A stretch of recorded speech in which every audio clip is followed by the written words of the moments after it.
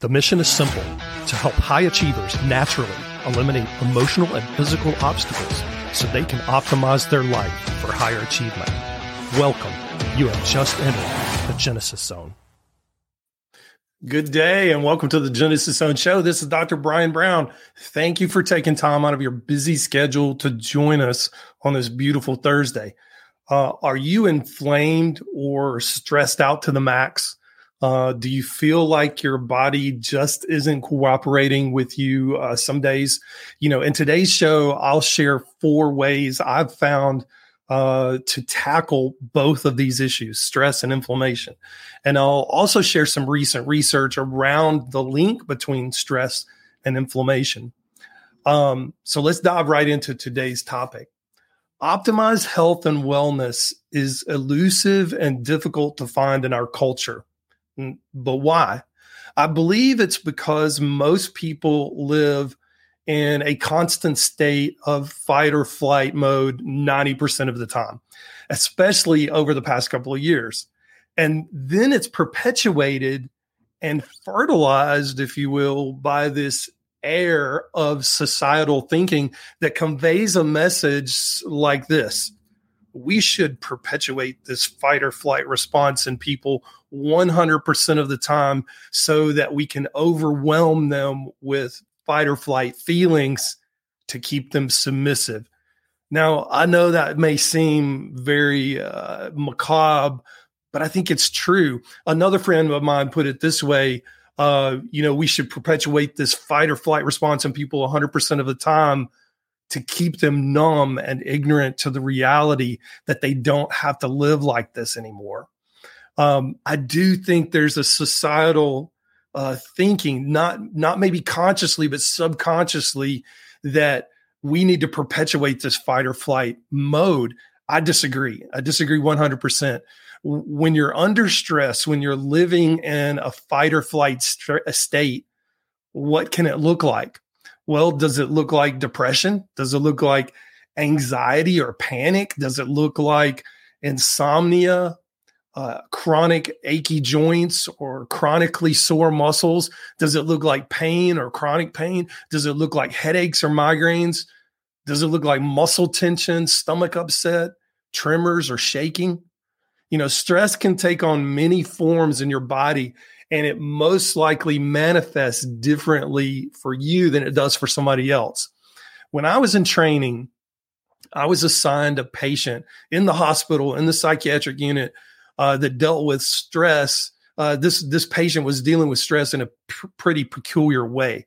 Her brain perceived that she was paralyzed on one side of her body. Now, she had all the signs and symptoms of paralysis.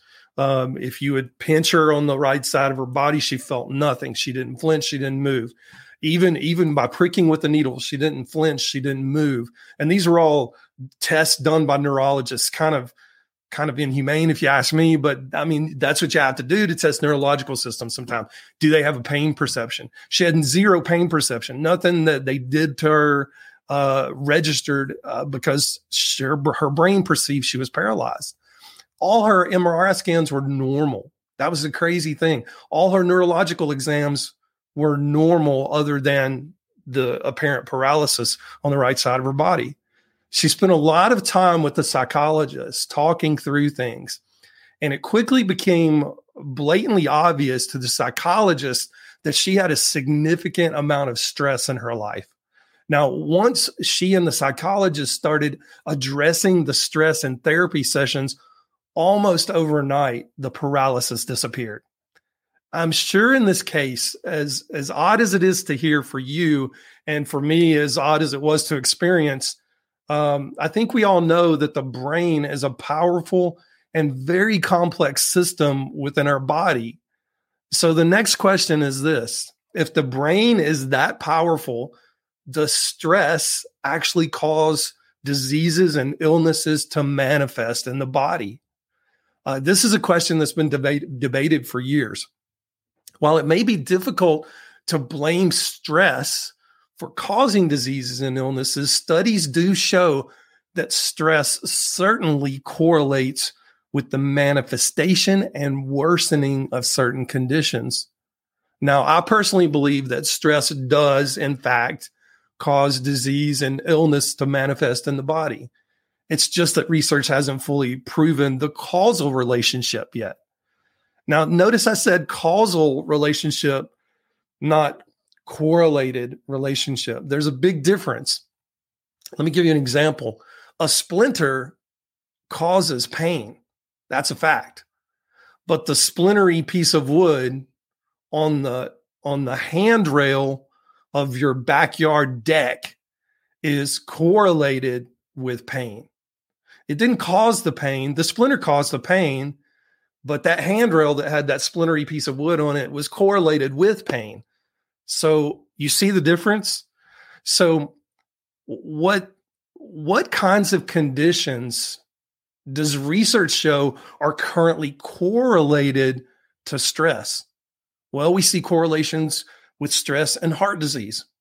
We see correlations with stress and asthma, obesity, diabetes, headaches, depression and anxiety. We see correlations with gastrointestinal problems and disorders. We see correlations with Alzheimer's disease, accelerated aging, and even premature death. But why?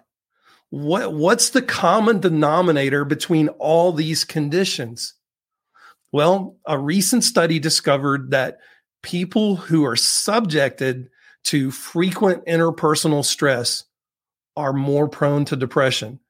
I know. You're thinking, well, that's not the news flash that I was hoping for. But hold tight. This study went on to show that people who were wired to have these stress responses and subsequently developed depression, they also struggled with something the researchers called high inflammatory reactivity.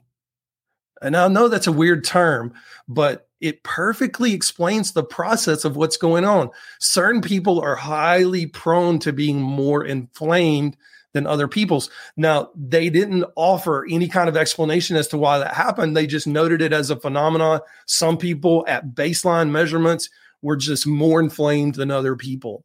And these people that were more inflamed at baseline, once they subjected themselves to these exercises where they would put themselves in the midst of these interpersonal, stressful communication challenges, their inflammation went up significantly more than a person who didn't have that baseline inflammation.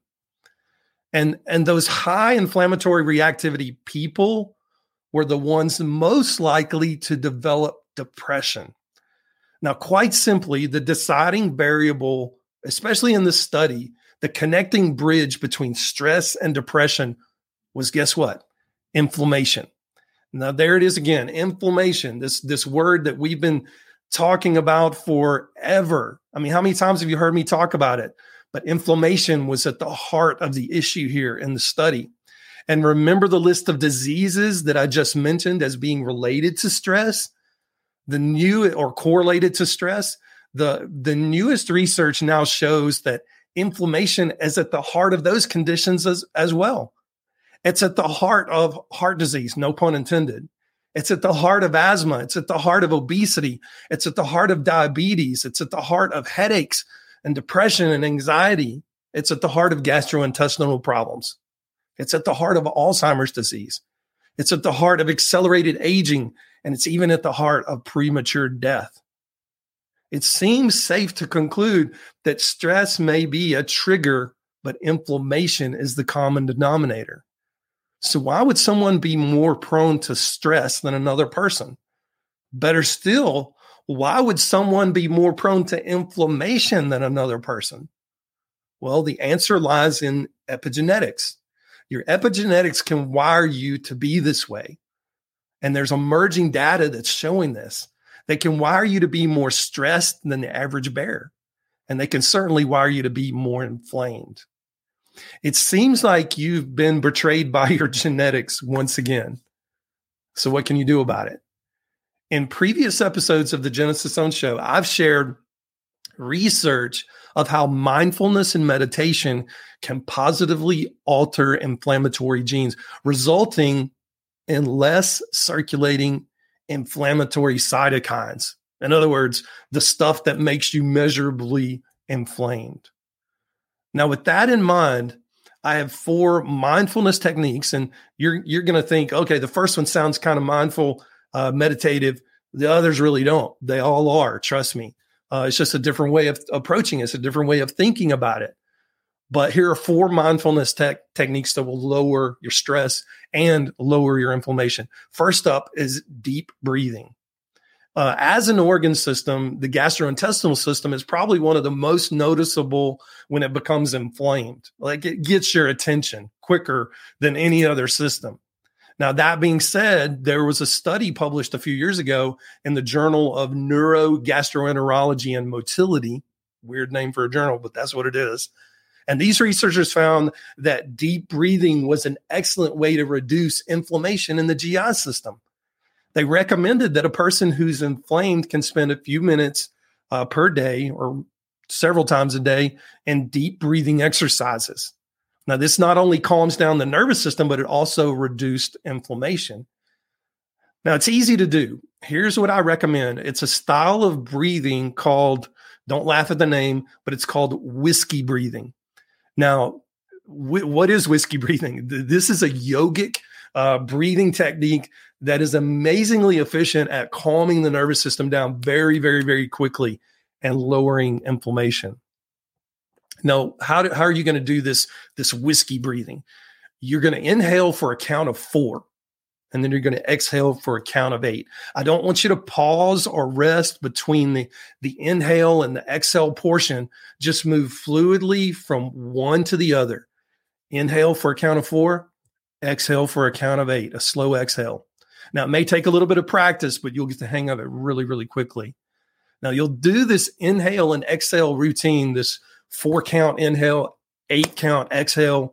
You'll do it twice. That makes one cycle. Think of it as drawing a rectangle.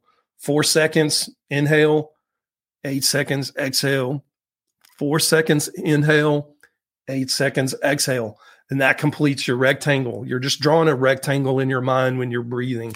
And it's sometimes good to close your eyes and just visualize that. I do that all the time. If I'm doing 4 square breathing, which is 4 seconds in, 4 seconds out, which is more of a balancing breathing, I visualize drawing a square in my mind when I'm counting. If I'm doing whiskey breathing to calm down, I'll visualize myself drawing that triangle. Whatever you decide to do, just do that one cycle, which is two inhales, 2 exhales, and you want to do 4 of those cycles to complete that, and it'll calm down your nervous system and lower inflammation. The second method is go on a media diet. Now, this is not a popular one. We truly live in a fight or flight society. I know that, you know that. And news media, no matter what flavor of news media or talk shows you prefer, are all responsible for propagating this fight or flight phenomenon in people. I learned this from Dr. Andrew Weil nearly 20 years ago, and it has served me well. So don't hesitate. Eliminate all audio, all video, all print news media from your life, and do it now. And by the way, this includes all news media on social media. Yep. You thought I almost forgot that one, didn't you? Nope. Social media news is out. If you're on social media just to keep up with friends, that's great. If you're on social media for FOMO reasons, that's even acceptable. But eliminate all news and all sources from your diet. Some out there are thinking, I know, but Dr. Brian, how will I know what's going on in the world? I hear that argument all the time. I have a secret for you. If it's big enough news for you to know, guess what? You're going to hear about it from the 99.9% of other people in the world who are listening and reading the news. Trust me on this. It works every single time. Try it for 30 days and tell me how much better you feel. I dare you. Now, number 3 is reframe the situation. In psychiatry, we are taught the concept of reframing when we're doing therapy with people. It's a concept that the great psychologist Albert Ellis taught in his system of therapy called REBT. You don't really need to know that, but that was Albert Ellis's system, and he taught reframing. He believed that, and I'm quoting Albert Ellis, it's not an external event that causes our feelings and actions, but instead it's our beliefs about the event and why it happened. You know, the more I experience life and the more I work with people to optimize their body and their mind, the more I agree with Albert Ellis's statement. You know, the fastest way to grow emotionally is to challenge your irrational beliefs. In other words, challenge your irrational beliefs, acknowledge them as irrational, then reframe them into something more positive. Here's a simple example. A person cuts you off on the interstate one afternoon while you're driving home from work and almost makes you wreck your vehicle. Instead of becoming angry, speeding off after them, and nearly causing other people to wreck, here's how you can reframe this. Oh, that person in the car that almost cut me, or that did cut me off and almost made me wreck, must have had a really sick child in their car, and they were just trying to get to the hospital. That's how simple reframing is. It's not hard. Don't make it difficult. So that's reframing in a nutshell. It takes a little bit of practice because your intuition is react the way you've always reacted. But you just have to stop yourself, say, whoa, time out. That was an irrational thought. I don't need to be chasing after them. I don't need to be getting angry or cursing at them, flipping them a bird, whatever it is that you do. You don't need to be doing all that stuff.